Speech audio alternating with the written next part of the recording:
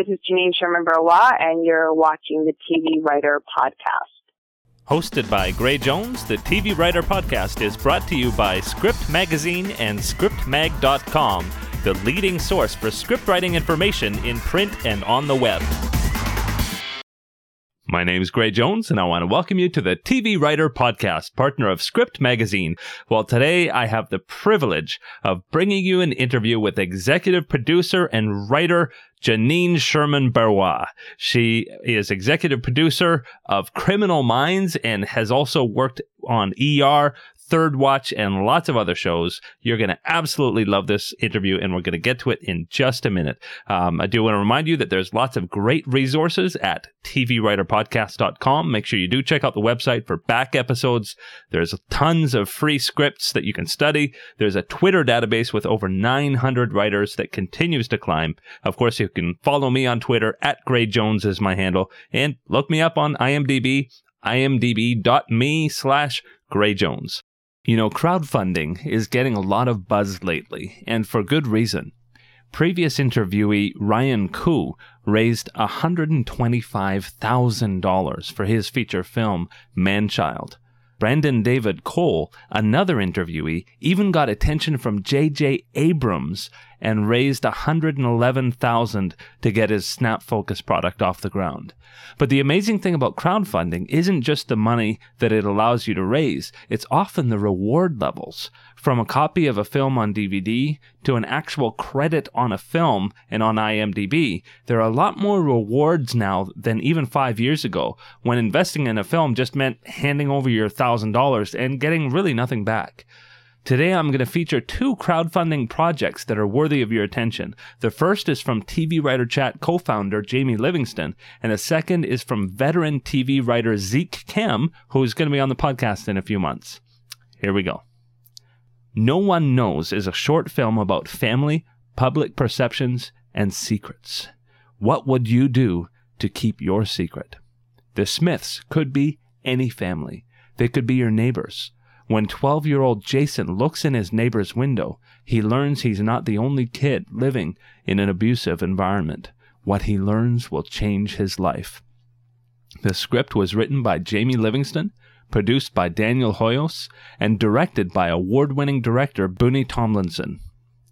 The cast and crew have teamed up with Child Help to spread the message about child abuse.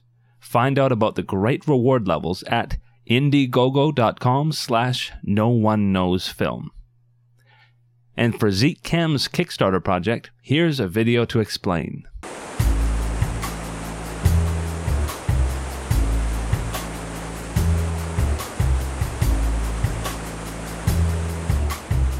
Hi, my name's Zeke. I've been a filmmaker for nearly 20 years. Nothing raises the production value of a film project like a quality jib or crane shot. Having access to a jib can turn an ordinary scene into something extraordinary. But existing jibs are large, heavy, expensive, and a hassle to set up. That's why I spent the last 3 years developing the Aviator Travel Jib. It's small enough to take anywhere, and it weighs less than a bottle of soda. Yet it extends from 25 inches to nearly 6 feet faster than you can tie your shoe. Thanks to the simple, clean design, it's extremely easy to use, and you can take it anywhere. It's perfect for action sports, weddings, outdoor adventures, documentaries, commercials, real estate, corporate, indie films, and more. Made from T6061 aircraft-grade mag alloy or stealth carbon fiber, the Aviator is ultra lightweight yet incredibly strong. The Aviator weighs under 3 3/4 pounds and supports cameras up to 6 pounds. The telescoping sections use leg locks designed by world-renowned tripod makers, Three Legged Thing. The included lockable fluid pan base means the Aviator works great on almost any photo or video tripod.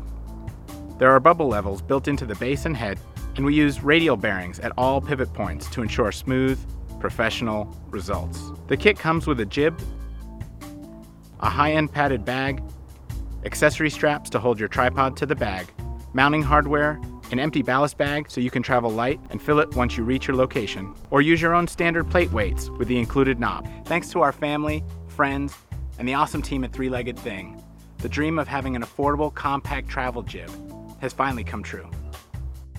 Watch the Aviator take your image to new heights.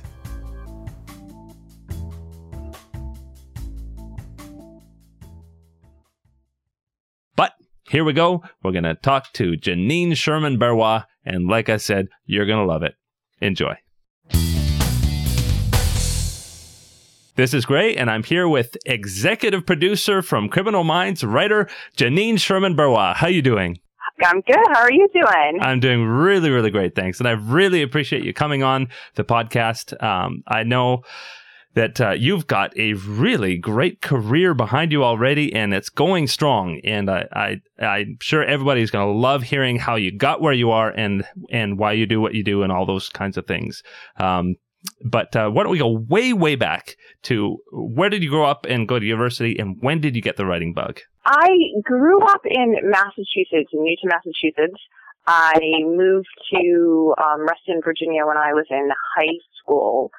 And in Reston, I started to write for maybe the school newspaper. My brother was a writer for the school paper, and he was a couple years older than me, and I decided to follow his lead. But I quickly kind of figured out that I didn't like telling the truth.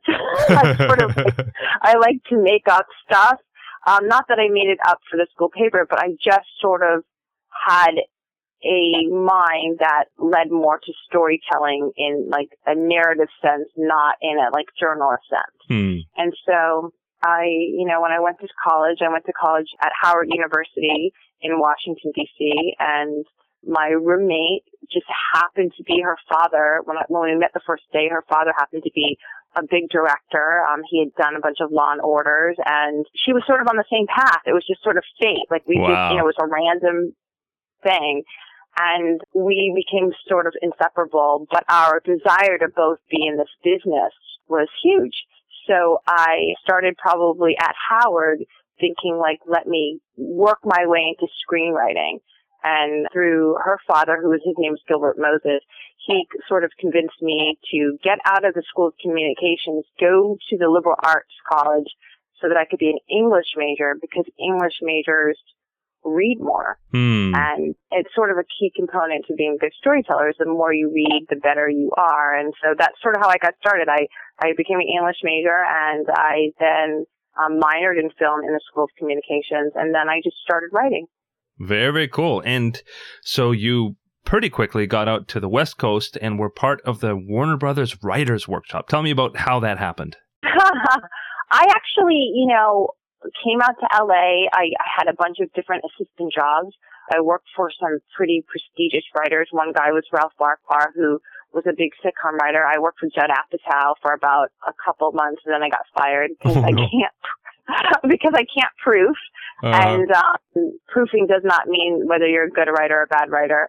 And I eventually got a job working for Damon Wayans. And while I was working for Damon Wayans, I partnered with another woman, and we decided to enter the Warner Brothers program. I think we had entered a few times before separately, but we thought maybe as a team we would do better together. And so we entered and we got in, and that sort of opened the floodgates, because once you get into the Warner Brothers program, it's sort of like a calendar in the business. And it's a way that the studios get to kind of see who are the best new people in town.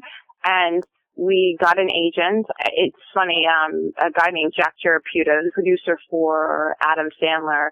I was working on a movie that he was producing, and he sent our stuff over to ICM, and Richard White returned our call, and a bunch of other agents returned our call, and we had a bunch of meetings. And I remember when we walked out of ICM, we just started screaming because we couldn't believe we were meeting with, such a big agency. And so that's sort of what happened. Wow. I can just picture that scene. That is so cool. Yeah, but the real key to all this is that you can't come to LA. I made this sound like it happened really quickly, but it did take, 4 years of sort of eating ramen noodles before getting a entry level break in the business. Yeah. And so, but from there you got a start on Lush Life. And was this with your writing partner at that time? Yeah, it was with my writing partner at the time. We worked together on Lush Life. That was quickly canceled. And then Warner Brothers was really committed, and they're still committed to getting their people in the program on shows. So within 2 days, we got a job on Jamie Foxx. Wow.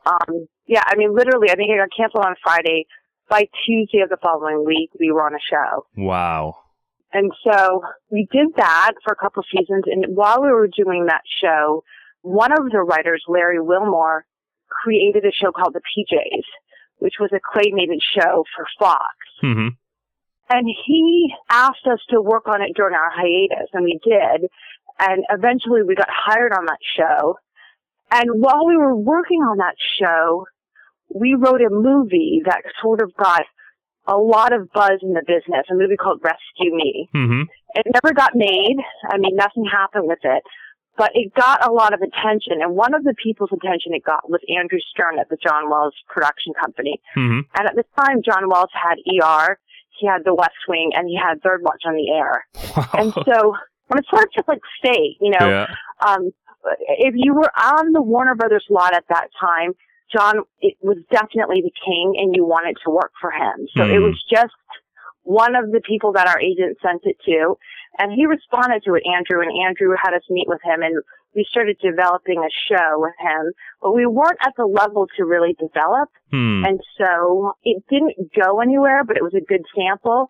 But from that experience, we got offered Third Watch, and we didn't really know about making the transition from comedy to drama, but ultimately, it worked out. And for me, when we went to go work on Third Watch, I really flourished there. My partner really kind of felt like she wanted to stay in comedy. And so we had at the end of the first season, we had an amicable breakup, and she went back to comedy where she did extremely well. And I stayed in drama because I sort of liked writing about life and death. And that's sort of where my career kind of started on its own. Well, tell me about that a little bit. I mean, of course, for the people watching the podcast, when you're writing team, you can be seen as just a team, and you're not don't really have an identity of your own. You actually stayed on that show for 4 more seasons. So how was that transition for you? I think initially when a lot of people partner up, they partner up because they think it's a marketing device. Mm-hmm. And then you start to work together and you realize that you each have your own voice. But the problem is that you are represented and you're sort of known as this entity together. And so a fear comes over you where you go, oh, I can't break up with this person. I mean, and I'm sure she felt the same with me. Like, she can't break up with me and just pursue comedy because our success was based on a unit together. And so I think when you start to write drama, the difference between comedy and drama is that when you're a team in comedy, the more people in the room, like the more jokes you were pitching, the more valuable you are. But when you're on the drama, there's not that comedy room. And so you really are just meeting 3 days a week, and you're really getting hired for your sole point of view. And so you don't want to really debate your point of view with someone. Now, there are teams in this town who have the same point of view, and they have a yin and yang that makes them work successfully. But a lot of times you'll see teams break up just because they're growing as adults and they're growing in their voices, and they're actually getting more confident to kind of say, you know, I actually will roll the dice to take a chance on my own voice because I have something to say in a solo way. Yeah. So I think it was a hard transition initially because, you know, we used to split up work and then kind of rewrite it together so we could kind of do stuff faster. But now there's been so much distance from our partnership that it ultimately was better for both of us. It was just, I mean, I think it's better for both of us. It's better for the world. It's just better because you have 2 strong voices in the world versus one voice compromising itself to become one voice. So people ask me all the time, should you team or not team? And I go, you know, it's like being married. I mean, I think a lot of good teams don't tell you that they go to therapy to keep it together. But you know, at the end of the day, I think it was a good experience for the beginning of my career, but my voice really flourished when I finally broke out on my own. Well, that's great. Yeah, I know. I actually wrote as part of a writing team for a while, and the breakup was pretty hard. That's pretty hard. Yeah. Yeah. So, but you were 4 more seasons on Third Watch. So that must have been great. The fact that you did have a season together first, and then being able to continue to write. So you probably knew the show pretty well. Yeah, I did. I knew the show well. I for whatever reason, Ed Bonero, who created the show with John Wells.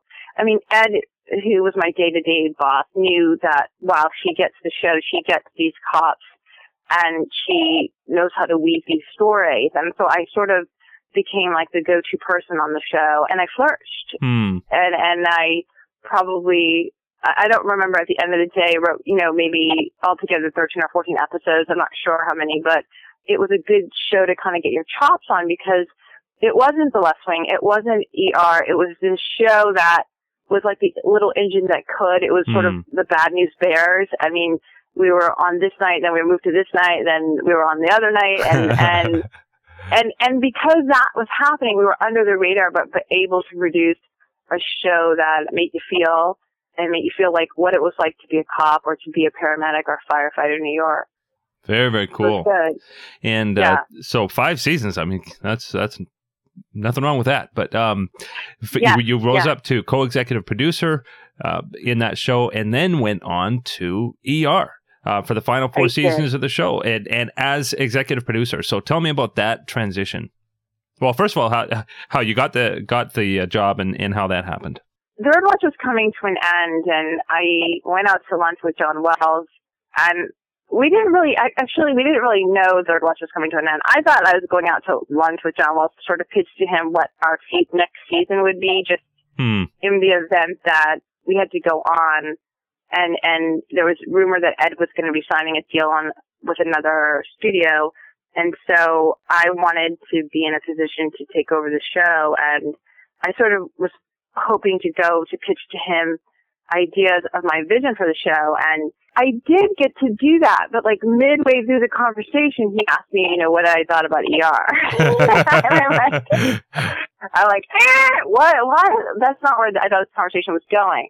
And I had clearly always been a fan of ER. I mean, it was definitely the Mercedes of NBC. It was the Mercedes of the Warner Brothers lot. And for somebody who had kind of come up on the Warner Brothers lot, it was a show that I sort of watched from afar that everyone wanted to be on, but you never actually thought you'd ever get on. So you sort of got it out of your brain. Yeah. And so he talked to me about it during lunch, and I raved about it. And then Andrew Stern sort of said something to me about it, and then I was made an offer and to go on as a co-EP. I had a little bit of reservations because a lot of the people that had been on there had been on for years, and I didn't know, it's hard to go into a club that's been going on for 11 years. Yeah.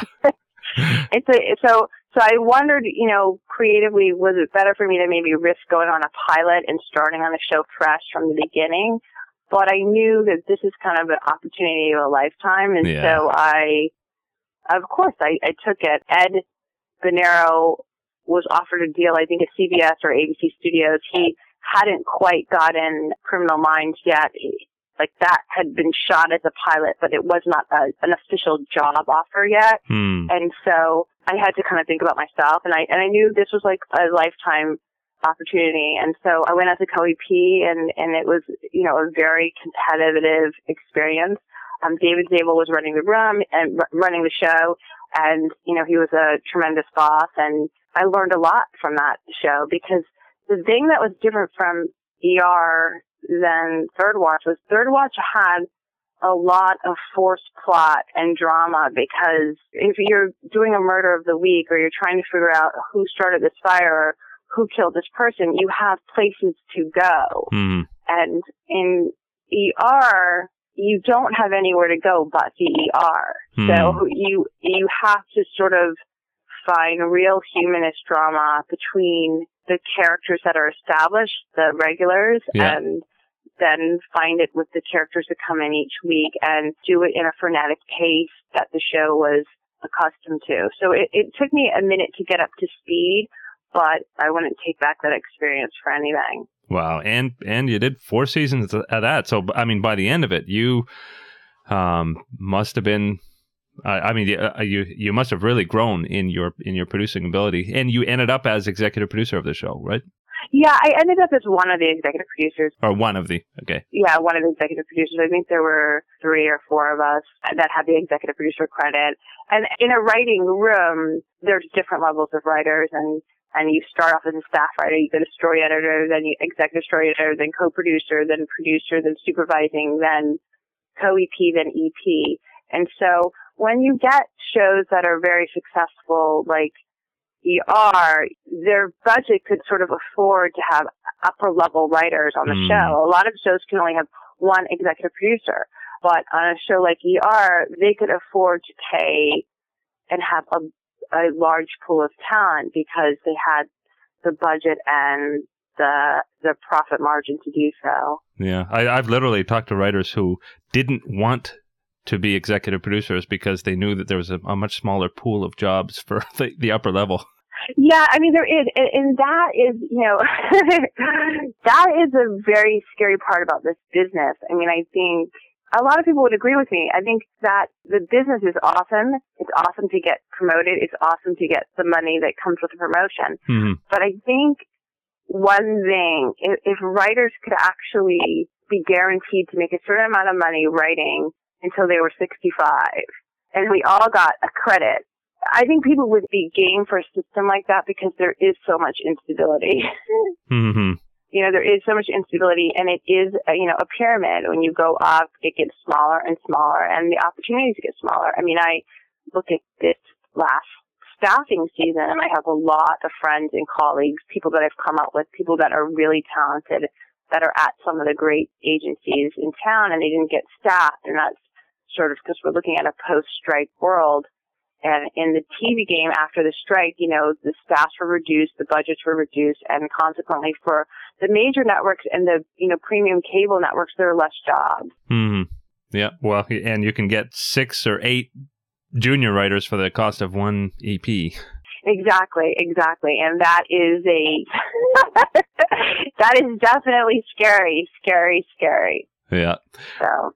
Well, but you did get another EP job after that, and that was on Criminal Minds. Tell me about that. I got offered, after ER, I developed for a year, and when my pilot didn't go, I did something, I had a deal with Warner Brothers and something with Sony, and when my pilot at Warner Brothers didn't go, I was in Vancouver, actually, because my husband has been shooting up there, he's in visual effects, so I go there a lot. And I got a call from Ed Venero. I was in the grocery store, and he said, "What do you think about Criminal Minds?" And this is sort of like the second or third time we've talked about me coming on the show. But before, I had been on ER, and I said, I wasn't really willing to quit ER to go on a Criminal Minds just because I wanted to have that experience, not because I thought either one was better than the other. It's just, I think you have to work for different people to build yourself as a writer. And so I got a call from him, and he said, are you interested in going on the show? And I said, I hadn't thought about it because I actually thought I was offered another deal with Warner Brothers to develop again. And so I thought I was going to develop again because I really want to get a show on the air. And so I asked him if I could have the weekend to think about it. And I literally was taking the weekend to think about it, and one of my big agent, Richard Weitz, I'm not at WME, Richard Weitz left ICM with to Endeavor, and then Endeavor is down WME, and so I'm at WME, and Richard Weitz called me, and he sort of talked to me, and he said, I had been passing on some staffing opportunities on other shows because I really wanted to develop again. And so he said, I heard you are going to get offered Criminal Minds, and are you thinking about passing on it? And I said, well, maybe, because I really want to get a show on the air. And he said, the whole town wants to get a show on the air. He said, the way you get a show on the air is to continue to be valuable in the business. And this is a hit show. And these are people that and these are people that love and adore your work. Ed has been a tremendous mentor to you, and you'd be going in a safe environment in which I knew other writers on the show, and he said you'd be going in a safe environment in which you could flourish. You like to write dark, edgy. The show's dark, edgy. It's about serial killers, and You know what I mean? And he said, Yeah. it's sort of like a no-brainer, and they're picked up for 24 episodes. And I said, I know, but I really want to get a show on the air. And he's like, everybody does.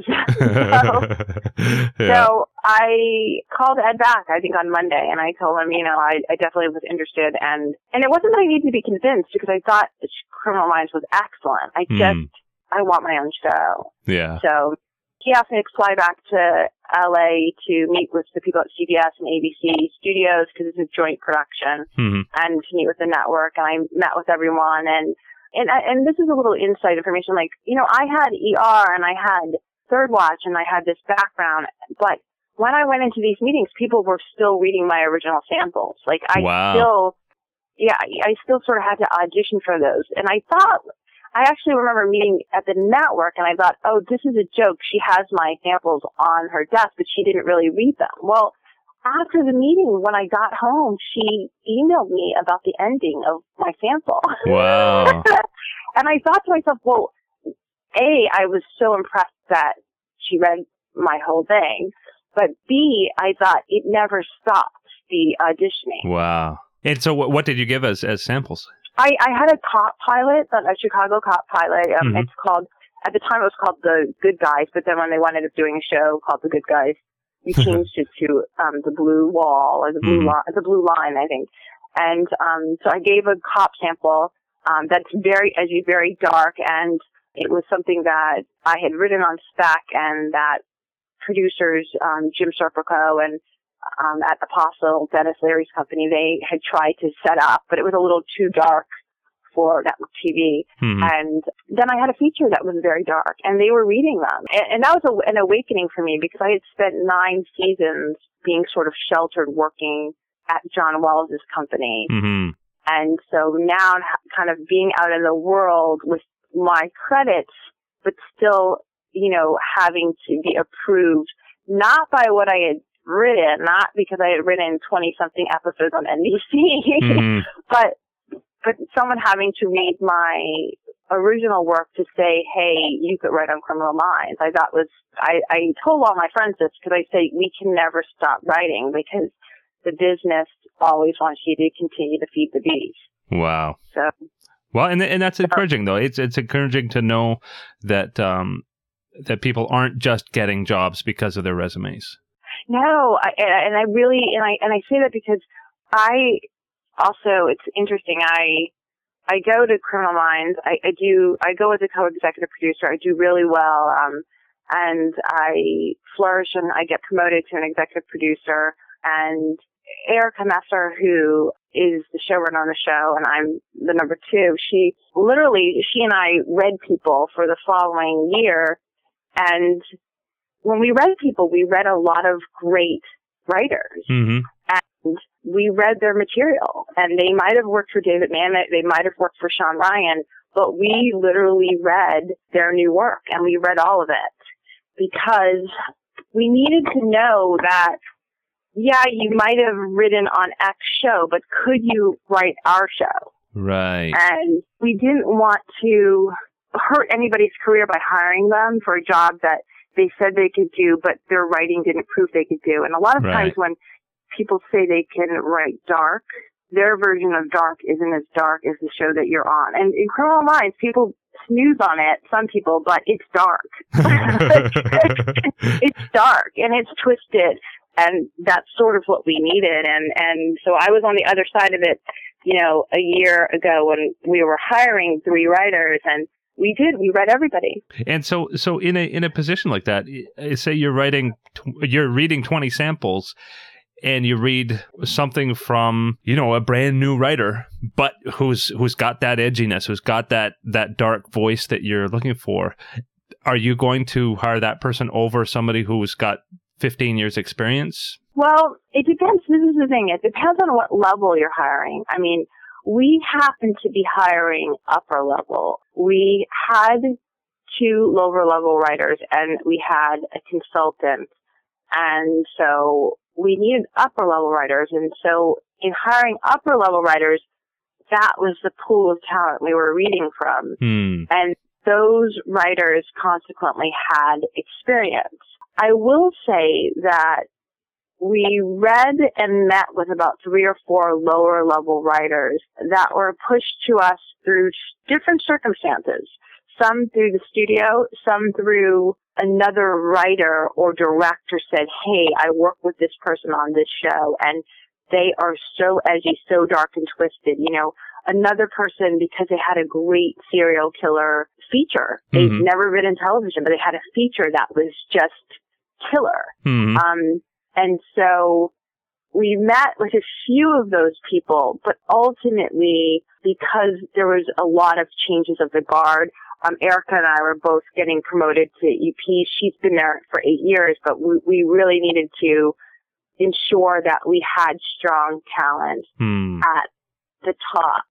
And so we wound up hiring a lot of experienced people. But if you are hiring lower level people, I guess the hardest thing is, like, how do you get your material into the hands of the person reading for a show? And I will say that can happen in a number of ways. Sometimes it's through networking.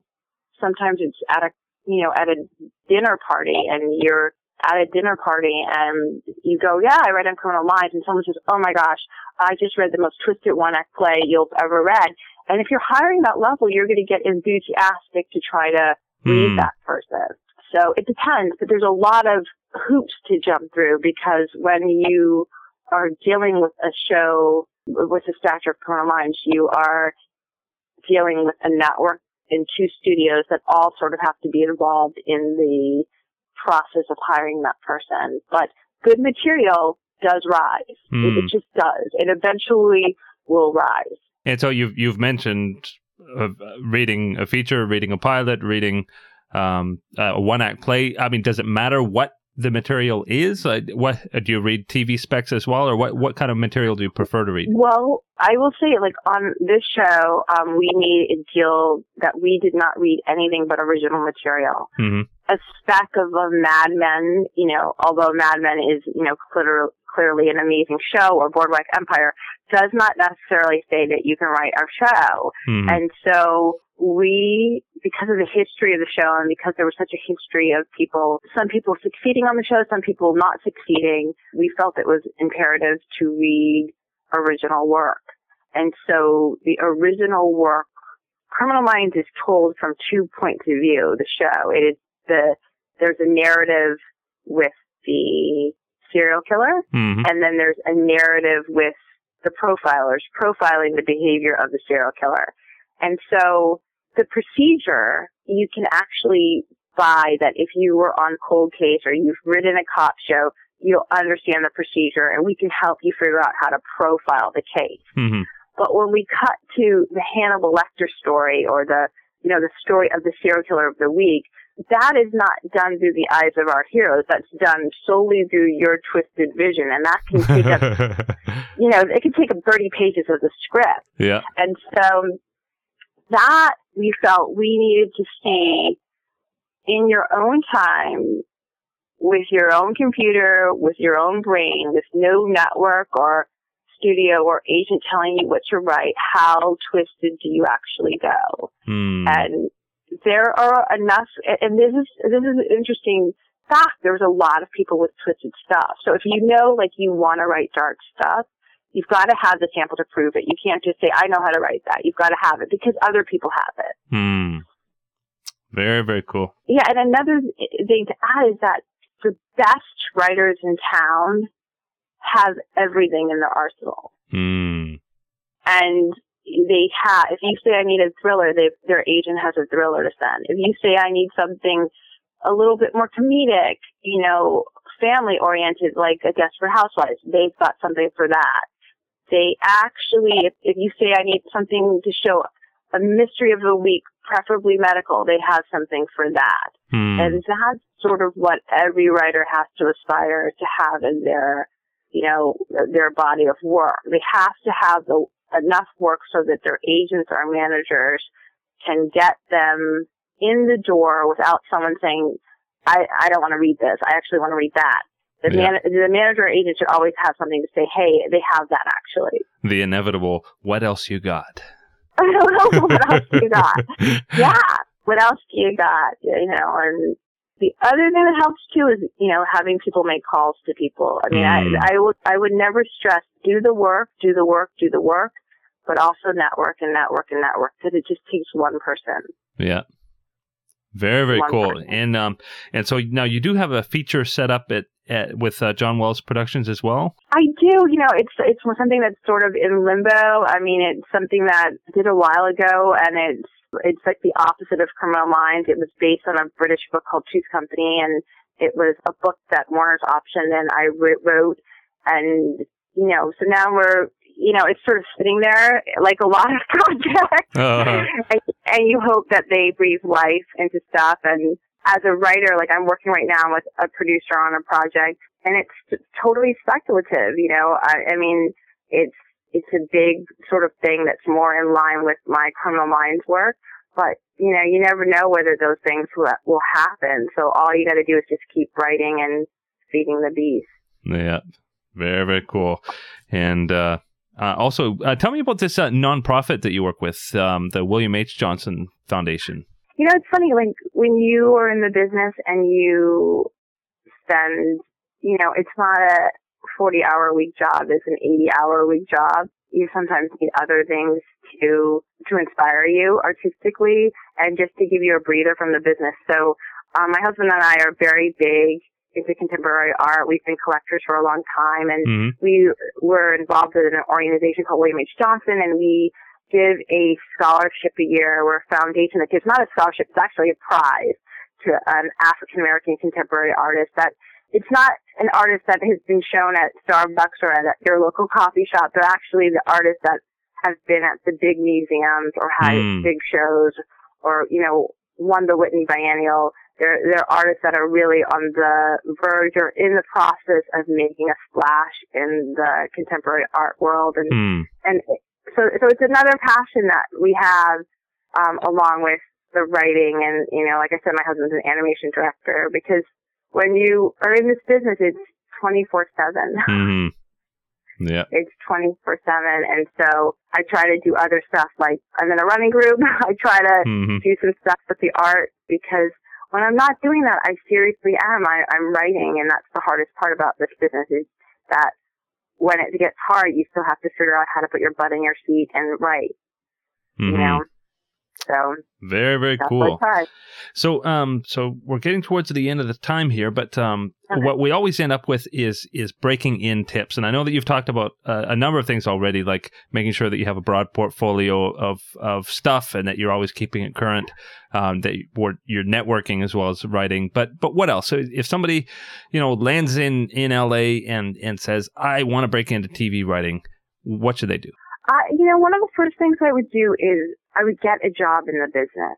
A lot of people think I don't have to work in the business, but the problem is that if you're on a show, you actually, even if you're a PA and you're getting people coffee, you're exposed to more scripts, you're exposed to more writers, and you're making more connections. So the first thing I would do is go to any of the temp agencies, look online. Deadline Hollywood has a job listing thing. If you can't get a job that pays as a PA job or a writer's assistant job, I would call up shows that you see in the paper or the Hollywood Reporter online, and I would call up every show and say, can you intern? And come in and intern, for one day a week. Because eventually, if someone sees that sort of spirit, when the budget opens up in some department, they will try to make a way to hire you.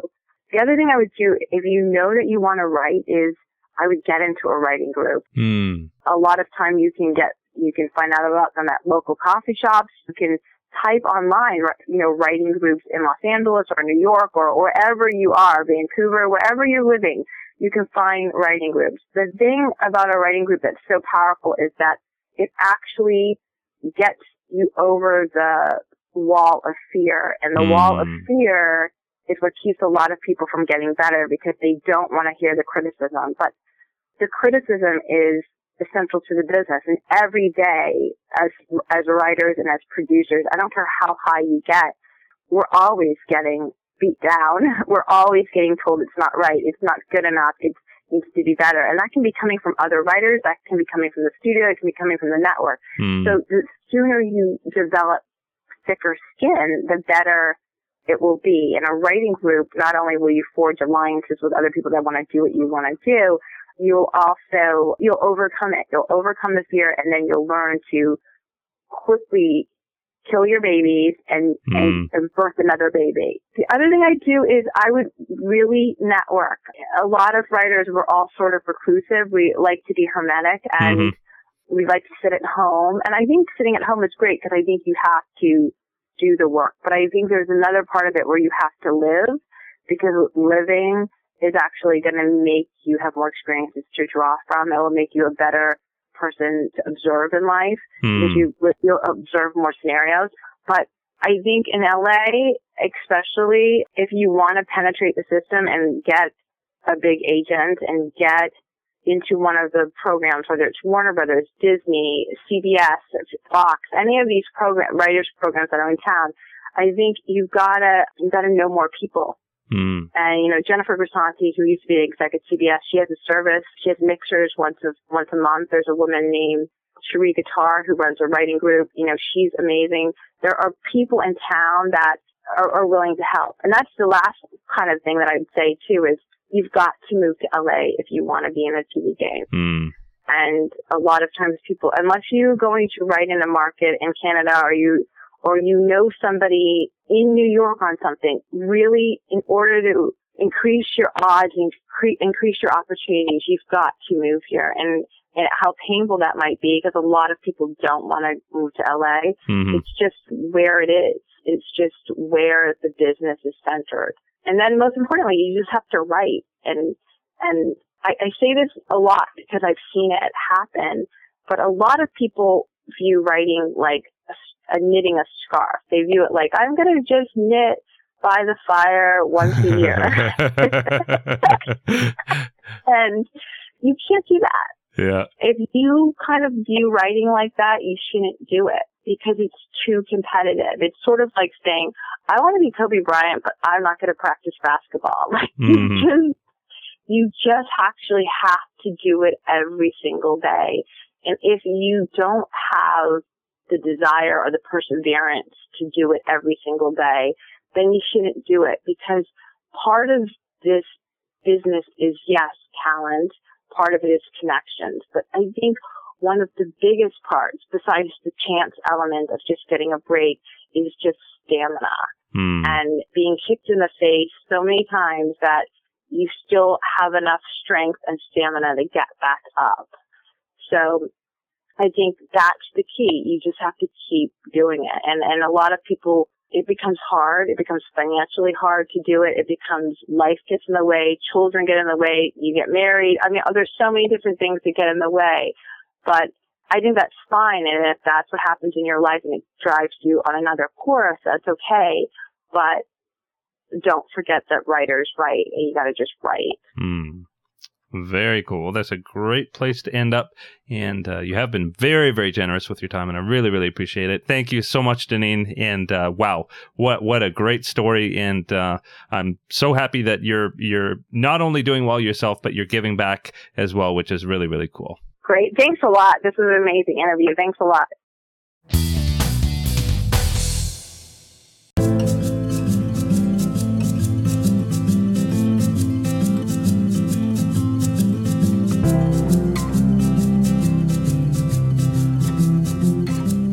I can usually tell the difference between when somebody's using an effect in Photoshop and actually using a lens that creates blur or creates focus effects. So aesthetically, I think it's more pleasing to create it from a lens. And also creating it on site in camera, it has a way of clarifying your vision and making the images stronger, I think, because you're creating exactly what you want at the time on site. So I like the Lens Baby products because they're different, and you get to play with blur and focus in different ways that you can't with other types of lenses. I've enjoyed that a lot, and I enjoy the range of different optics that they provide because you can do so many different things with them and create different looks, have control over blur and focus in different ways. And these new lenses that are coming out, I think, are really exciting because they expand the potential for photographers and the arsenal that we have to work with to create the images that we dream of and want to make reality. I really love working with focus and being able to tilt and shift focus, and the ability that gives me as part of my visual language to focus the viewer's attention on particular areas in an image. I also like the fact that I can control the blur, I can control what's out of focus, and I think blur and things out of focus are oftentimes just as beautiful as things that are in focus. So those are reasons that I use different lenses like Lens Babies or a tilt shift lens or a view camera for different series that I work on. I'm really excited about the Edge 80. I've been asking for this lens for a long time from Lens Baby because it's a way for me to work with a digital camera and create effects that I could only previously create with a 4x5 or a lens of that sort on bigger cameras.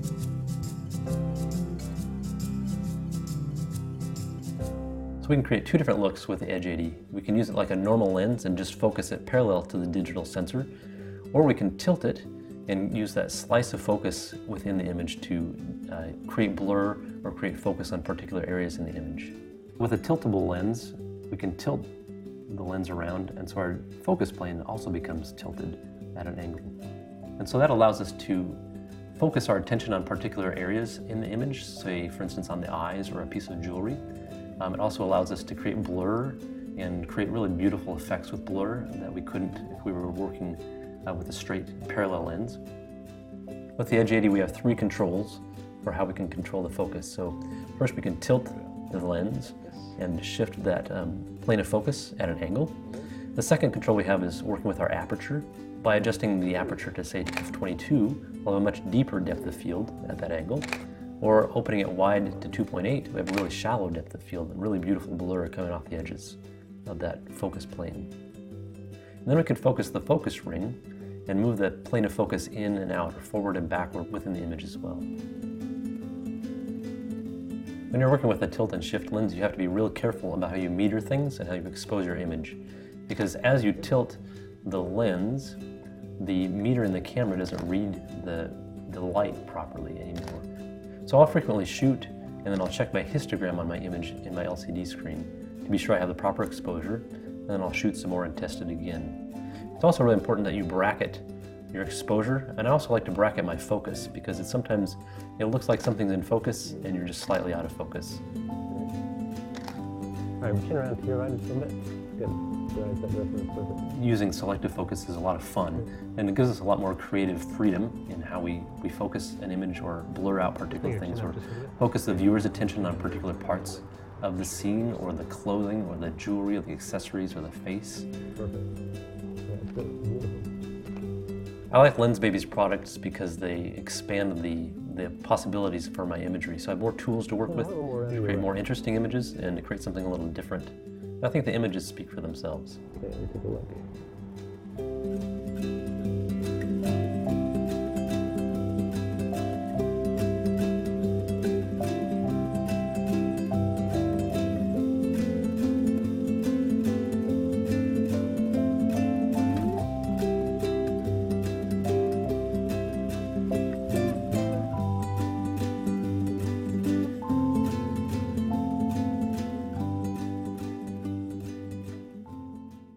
Hosted by Gray Jones, the TV Writer Podcast is brought to you by Script Magazine and ScriptMag.com, the leading source for script writing information in print and on the web.